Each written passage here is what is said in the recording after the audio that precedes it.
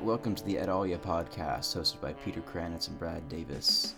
Each episode focuses on a concept that represents a fundamental issue in contemporary life, examining it through works of culture and philosophy that help us understand its impact and explain our present situation.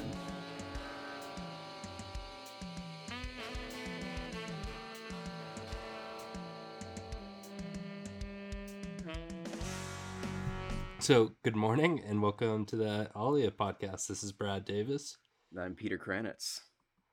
And today, Peter is going to take us on a wild tour of the Lindy Man. He's going to describe a Twitter phenomenon to us, and we're going to learn why it is that we strive to have a small but cultured audience for our podcasts and writing. So give us a little peek, Peter. So today we're going to be talking about a man by the name of Paul Scalis, also known as the Lindy Man and the self-proclaimed greatest living writer.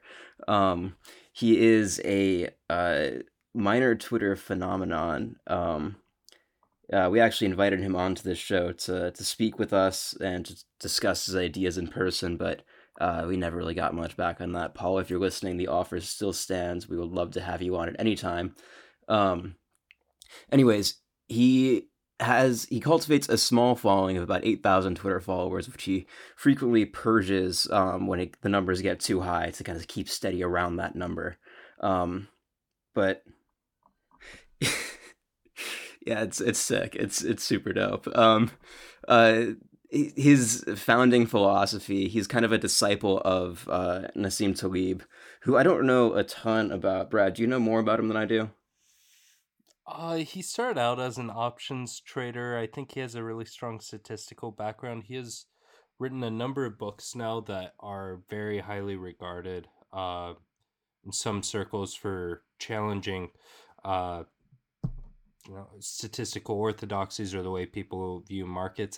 I actually haven't read any of his books, but the most famous one, The Black Swan, and a couple others. Most of what Taleb's work is aiming towards is that we don't adequately predict or make room for extreme outcomes in society, and so our understanding of risk is misguided because we don't think it's a possibility that infrequent extreme events will occur. And actually a great example is probably the coronavirus crisis. It isn't the sort of thing a government or the markets plan for and don't think are possible, and so Taleb's critique is that we don't do somewhat simple things or certainly cost-effective things to try and minimize the damage of extreme risks like this, sort of advocating for anti-fragility. That makes sense, and that seems like where the idea of the Lindy effect kind of springs from, a sort of adjacent idea, which is what Scalis is mostly inspired by. And the Lindy effect, something that was around before Taleb started writing about it, but he kind of popularized the idea. It's basically just the concept that the longer that something's around, the more likely it's going to stick around. The example that Taleb gives, pulled from the Lindy Effect Wikipedia page, is that if a book is still in print after 40 years, it'll likely be in print for another 40 years. But if it's in print for 10 more years after the first 40, it'll likely be in print for another 50 years. So it kind of just, the longer something's been around, the more likely it will be that it will continue to stick around for a longer period of time. Yeah, and the history of the term's sort of interesting. The first appearance, I think, was in a New Republic article that I do encourage reading. I thought it was kind of entertaining, and I think it comes out of a discussion of comedians that you can sort of expect comedians or actors, if they've had a good career, the career is going to keep lasting even longer and they'll keep getting cast in things, or their movies will keep getting made. And it does seem like a pretty effective heuristic for understanding. Um, Just understanding the way that trends stick around, the difference between like a fad and like an actual like phenomenon in a way. But I think the one thing that you said is kind of worth noting. You said that if like a comedian has a good career, if it's a good career, that's not necessarily it. You know, they could be terrible, but if they're still getting jobs, they'll still get jobs. It doesn't necessarily have to do with quality, I don't think, but has more just to do with longevity. Um, so it's not the in theory, the market will determine whether or not something's good, and then it will stick around. But in the case of say uh, Robert De Niro's career, he's been around for a long time and made a lot of really bad stuff. But he's still going to continue to stick around until he kicks it because he's been around for so long. Absolutely. And it makes sense if you look at the history of sort of cultural artifacts or any sort of ancient texts. Homer, having lasted this long through burnings of various libraries, through all sorts of wars, all sorts of things, we can likely assume that the Odyssey and Iliad will still be read for thousands of years into the future. Whereas, 50 Shades of Grey is bordering on nearly a decade. You wouldn't assume that or project that it has a probability of lasting that long. And see, it gets interesting too when you start doing these comparisons, because the Lindy effect, I don't think initially works as a comparative method, but the way that it is applied is as a comparative one, and in particular by Scholus, with determining whether something is Lindy or not Lindy. And it all depends on your scale too. If we look at, say, if we compare Ariana Grande to Nirvana, Nirvana is Lindy and Ariana Grande is not Lindy. But if we compare Nirvana to the Beatles are Lindy and Nirvana is not Lindy. But then if we compare the Beatles to Bach, Bach is Lindy and the Beatles are not Lindy. So it has this sort of weird telescoping effects that I don't know how useful it ultimately ends up being when you kind of get down to it in that way. But it seems useful for individual things. Yeah, it's entirely ordinal. It's not cardinal. It has to be made in reference to something, and whatever the referent is going to decide whether or not you're Lindy. So Scholus is certainly Lindy as opposed to us so far. But I mean, we're more Lindy than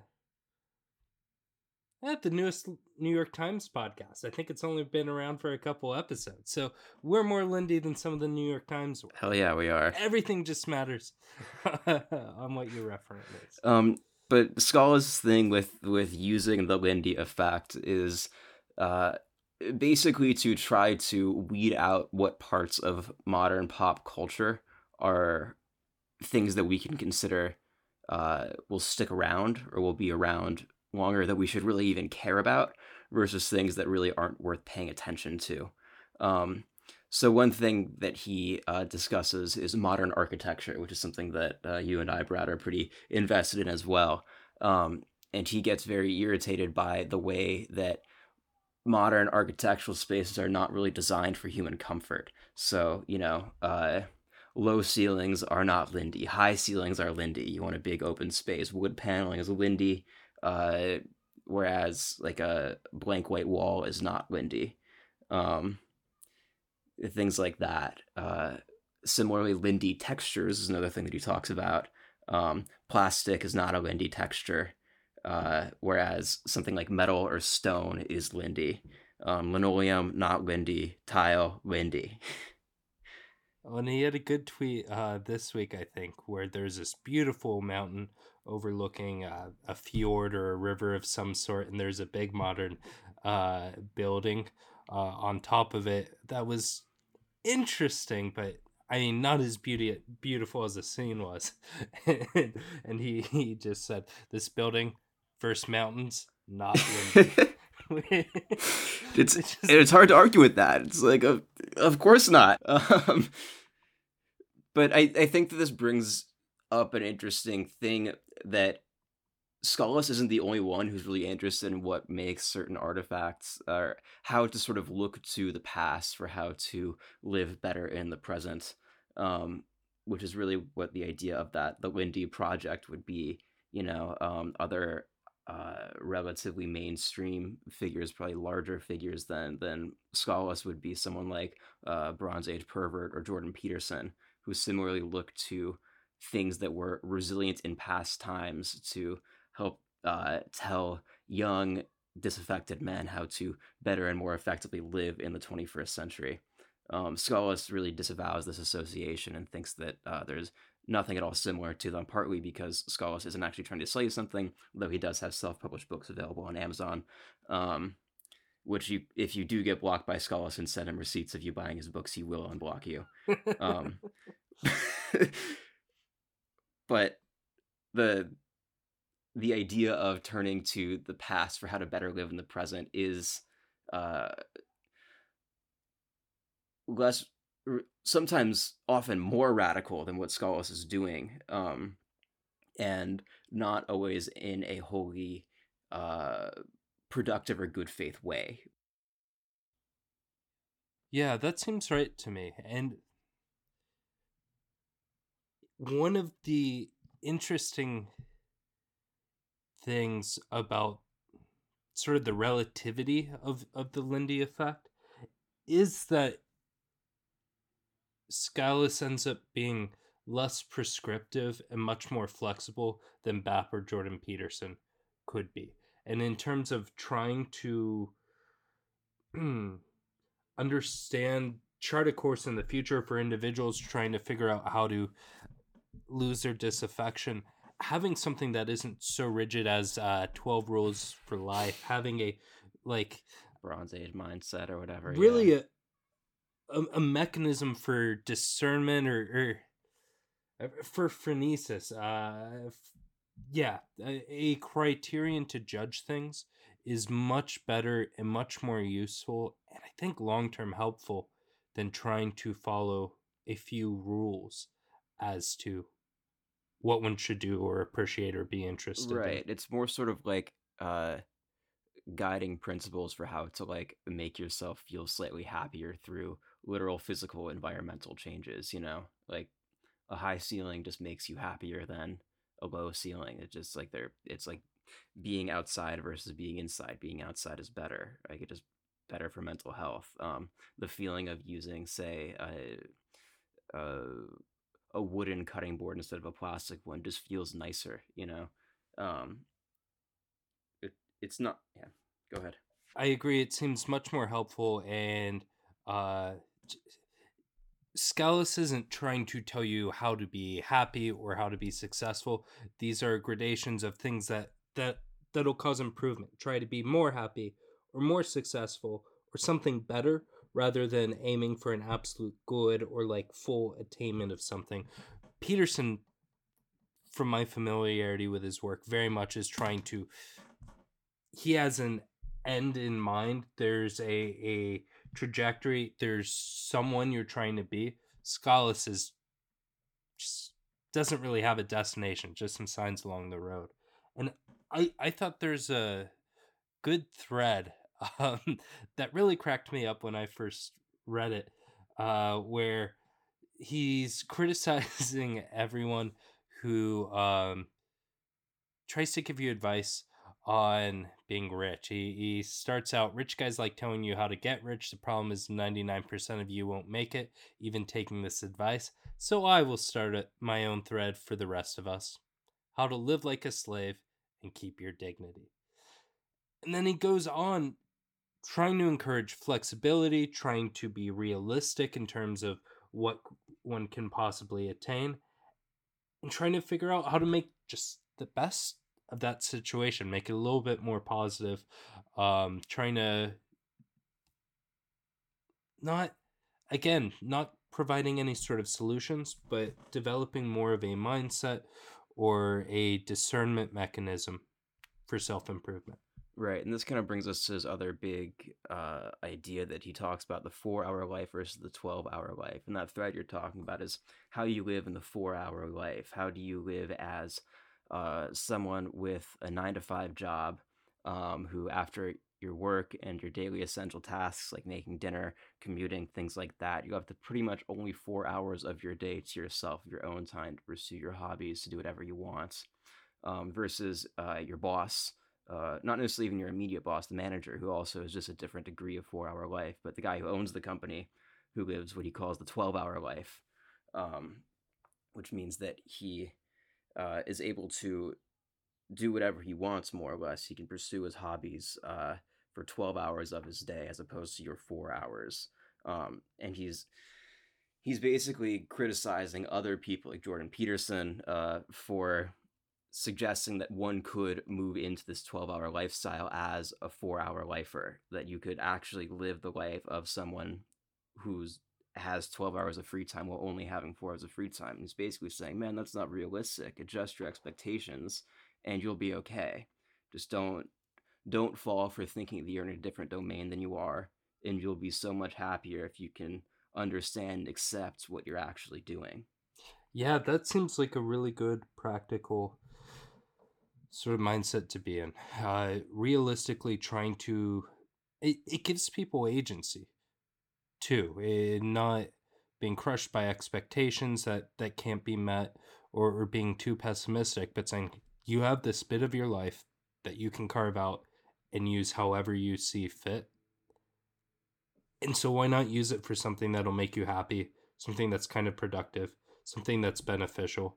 Um, in the thread I was just mentioning throughout, he's talking about how the 4 hours you have is all you get for your side projects, hobbies, or leisure. So you might as well make the best of it.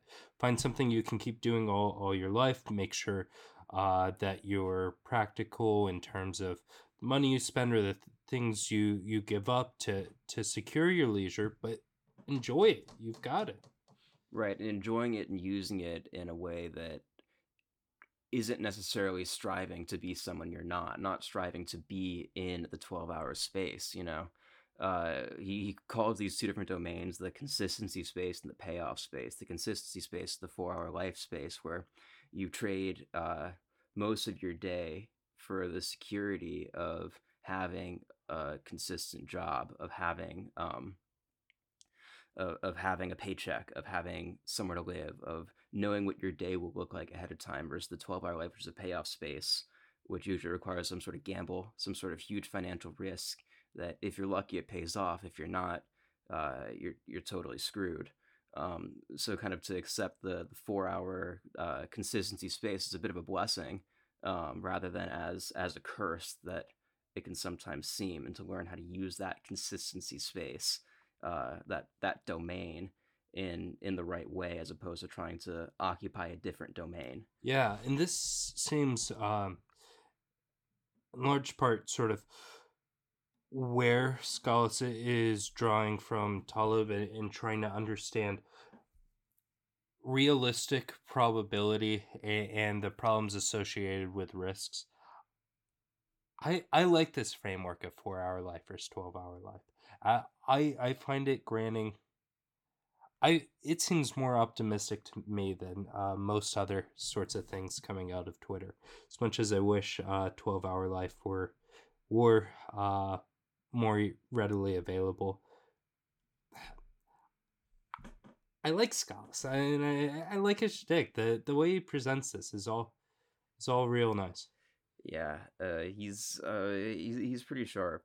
And a lot of what sort of the Lindy stuff built into and connects the 4 hour life stuff with is that the things that are truly Lindy, the things that we could do to be the Lindy man, you know, to live that Lindy experience, are things that we can actually do in the 4 hour space. Anything that like a self-help guru on how to get rich quick or whatever is teaching you payoff space stuff, and you can't actually do that. That's not Lindy. That's not something that someone in the 4 hour life can actually do. So teaching, he shows how to sort of recognize the difference between the two domains. And rather than self improvement, this seems a little bit more like self becoming, or like I'd even just say self-awareness more, like, less than anything even Yeah. mystical than that. It's really just about, being aware of where like, what you're actually doing with your time and your life and how to do it. It's just, "Okay, so I'm spending 8 hours of my day at the office, 2 hours cooking and 2 hours commuting, and another 8 hours sleeping." Like, that gives me 4 hours of my day. That's just straight up the way it is, it's not nothing different than that, I feel better when I'm outdoors or when I have a high ceiling than when I am trapped in a cubicle with a low ceiling, it's just, like, phenomenological self-awareness. Yeah. So the way he's using Lindy here, though, is different. There's a shift, right? Is this 4 hour lifestyle Lindy? Like that isn't persistent throughout history, is it? Uh, my instinct is no. This is sort of the big bone that I have to pick with Paul's conception is that, the 4-hour life is not Lindy relative to, a farming lifestyle or something like that. We what Taylorism and Fordism only came about in like the late 19th, early 20th century, which is sort of the basis for our modern office building and the way that we arrange our work and separate our day into these 8-hour chunks with a boss watching us and telling us what to do and punishments for not doing it properly and uh, not living a sort of subsistence lifestyle where we could farm and take care of ourselves and our own families and whatever, and instead having to rely on a corporate benefactor to be willing to give us money for whatever relatively skilled or unskilled labor we have. That's a new thing. That's for the vast majority of human history. I don't think that anything quite like that existed. I think part of it too, with the 4-hour life thing not being super windy, is that generally we only think about sort of white collar office job things when we think about this sort of labor, or when at least especially when scholars describes this sort of labor. But things like retail work that take up the vast majority of the workforce, or construction, or other similar, uh, more quote unquote blue collar, working class type jobs, I think, are even less windy than a white collar modern wage slavery type thing. I think it seems like it seems like a different domain, to use Scholas's term there. I think part of it just being the relative luxury that a 4-hour life office job affords you relative to a blue collar, retail, uh, Walmart, construction, whatever other job like that you want to say. I think that would shrink your 4-hour life down to maybe a 1-hour life, if that, in a lot of cases, where you don't actually have the consistency of the consistency space. You don't have that super secure income and routine that the 4-hour life supposedly provides you, you know? Yeah, yeah. I do think you're right. Is so the 4 hour life is this sort of a so you're saying the 1 hour life is more emergent than the 4 hour life? The Yes. like okay. And what about the 12 hour life? Is this sort of new and unique, or is this pretty Lindy? I think the 12-hour life is the most Lindy concept out of all of these, because even back, say, in Homeric times, there were kings and lords and other people who lived luxurious positions where they didn't really have any boss necessarily, nobody telling them what to do, and they had a very secure, lifestyle with much more freedom and time for leisure than other classes had. Yeah. You wrote a pretty really good essay in a thwart this past week. What was it? You were mentioning the sort of need for writers to have patrons. We tend to think of Virginia Woolf as being oh, reframing it. The way you described Virginia Woolf for artists of the past seems very much in line with a 12-hour life. That create you were kind of arguing, it seems, that creativity can only take place in the leisure of a 12-hour life. Anything less is going to be less, is going to be inferior. I think that's correct, and I think that's part of what Scholus is kind of getting at with the 4 hour life versus the 12-hour life, with readjusting your expectation for what you can do. You know, if you have like in Virginia Woolf's case, so in A Room of One's Own, she talks about, you know, women writers need a room of their own. That's why there hasn't been a strong canon of female writers before that time, that they didn't have the physical space. But in that book, she doesn't just say you need physical space and time to do that. She also suggests that that can only be done. You can only have that space through having a an income of some sort that you don't have to work for. And she mentions that she has an inheritance of £500 a year, which is about the same as $40,000 in today's money, that is given to her on yearly installments, and that's what allows her to be a writer. That's what gives her the money to be able to afford a room of her own. And so having that sort of patronage is what the great art of the past is built upon, and it is a 12-hour lifestyle. You're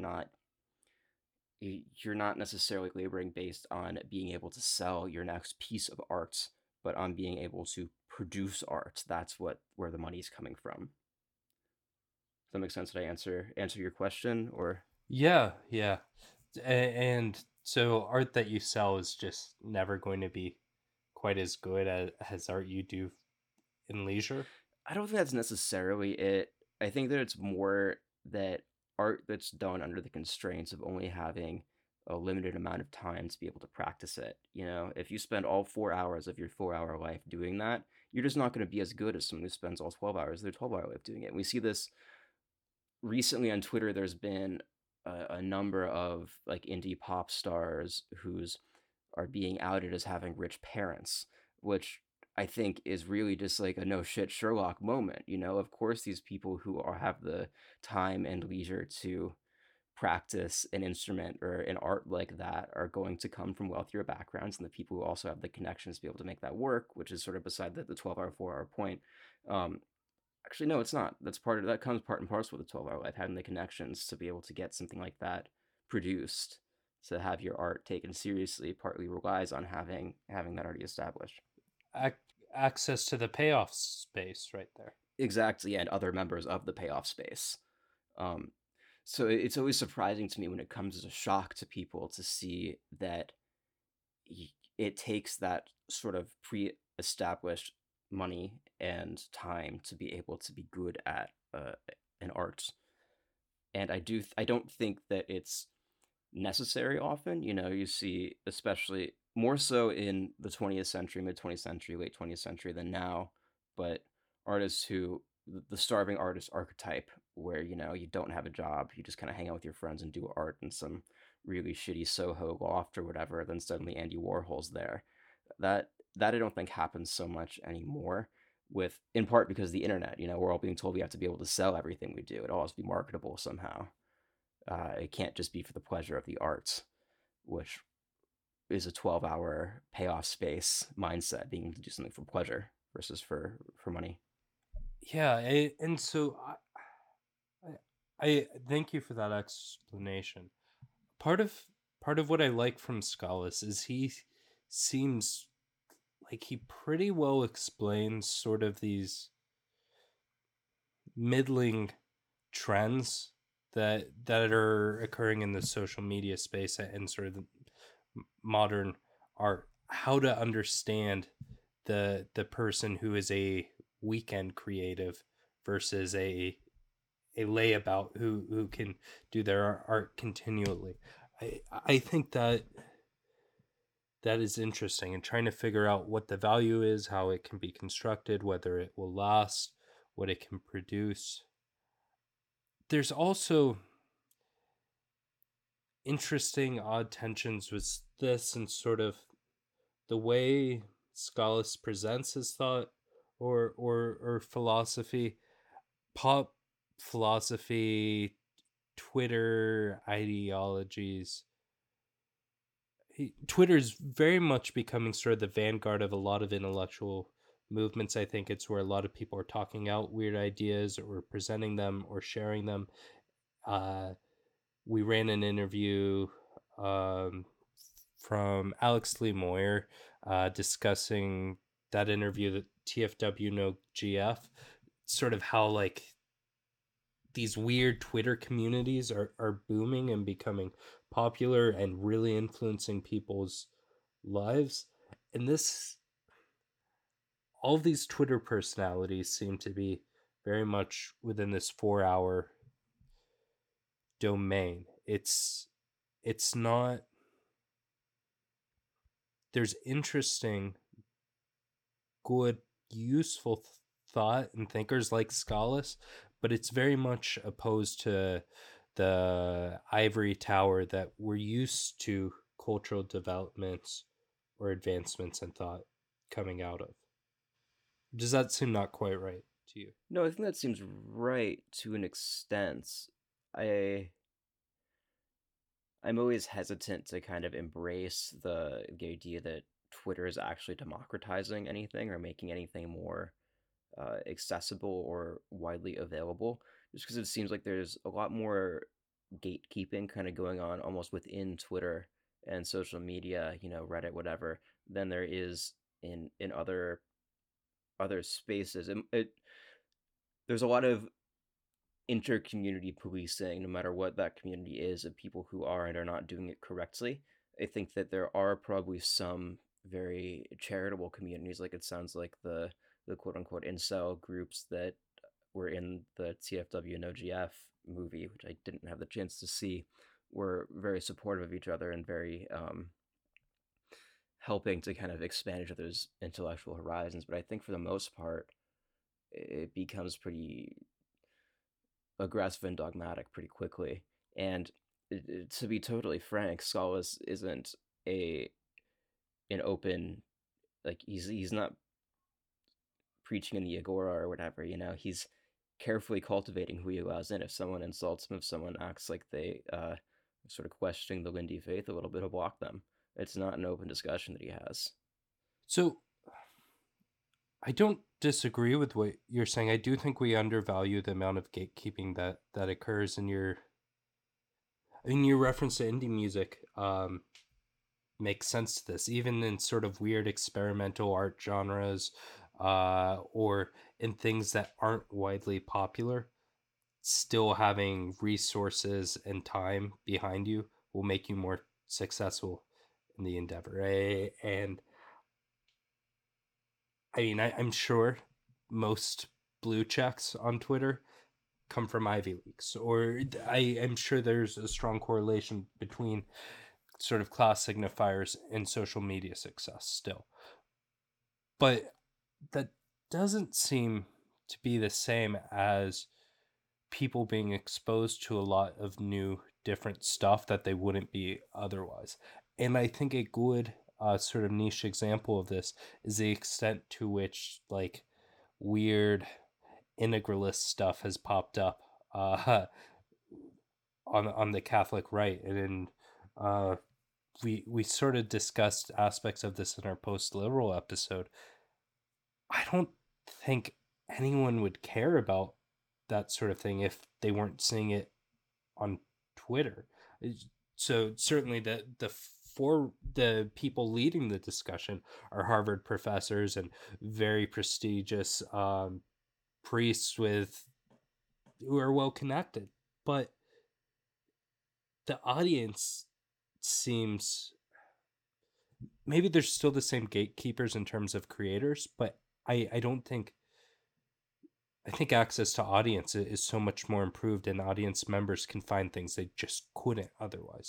I think that's fair. I think that another reason why I sort of hesitate to embrace that idea is that people are being exposed to way more, but actually knowing a lot less. I feel like, it's easy to jump in on a Twitter thread that someone says something provocative or something on, and have no idea what the hell they're talking about, but still give a passionate and powerful response to it. I'd be, I don't know if necessarily the Catholic integralist community is the best example, but I'd be curious about a lot of these other intellectual or quote unquote intellectual Twitter groups, how many of the people actually read the text that they talk about, or read the articles or essays, or listen to the podcasts or whatever that are under discussion or that are being debated or contested or whatever. What's your evaluation of BAP? How much have you engaged with Bronze Age pervert? Really very little, peripherally, Same here. just through friend of the pod, Nick, talking about it more than anything. I haven't really done a deep dive. I haven't read Bronze Age Mindset. Neither have I. And I've heard that and some other things are better informed than I'd expect them to be. I find it kind of appalling. I mean, the bar's pretty low for that, though, isn't it? Yeah. Yeah. Well, so I think this gets back to creator gatekeeping. It seems like even people who play dumb or do ridiculous things on the internet seem to have pretty good educations and seem to be pretty well read. Those with large followings. BAP, I imagine, has read a good bit of philosophy, despite his weird understanding of a lot of things. I think American Mind is a good example of this. A lot of the like pseudonymous writers they post do seem to be very thoughtful, well-read people, but the audience, the people who interact with their content, the second order sort of interactions seem very superficial or misunderstanding. Right, and that's sort of, I guess, a problem with any sort of relatively public intellectual movement or whatever, but it does seem kind of exacerbated on Twitter. And then, someone who's not part of that already existing discourse and insular community kind of takes a piece of it out of context, and there's a whole separate counter discourse going on about something that probably doesn't even mean what was originally intended for it to mean out of context, and it spins out of control very fast. And I think that there's a lot that should be taken with a pretty big grain of salt on social media. I think that Scholus, getting back to Scholus, that he's interesting because he deliberately cultivates that small following and has some fairly prohibitive jargon if you don't actually know what he's talking about. If you don't know Lindy effect, you don't know 4HL and 12HL and all of that ahead of time, it looks like gibberish. But once you kind of decipher it and figure it out, you can engage with it at a pretty high level that I think is difficult to do with a lot of other accounts, and it tends to keep it pretty relatively within the so-called community of Lindy people. Yeah, culling one's own followers that's a pretty Lindy move. I really love that. That's such a power move. I love it. It's incredibly impressive.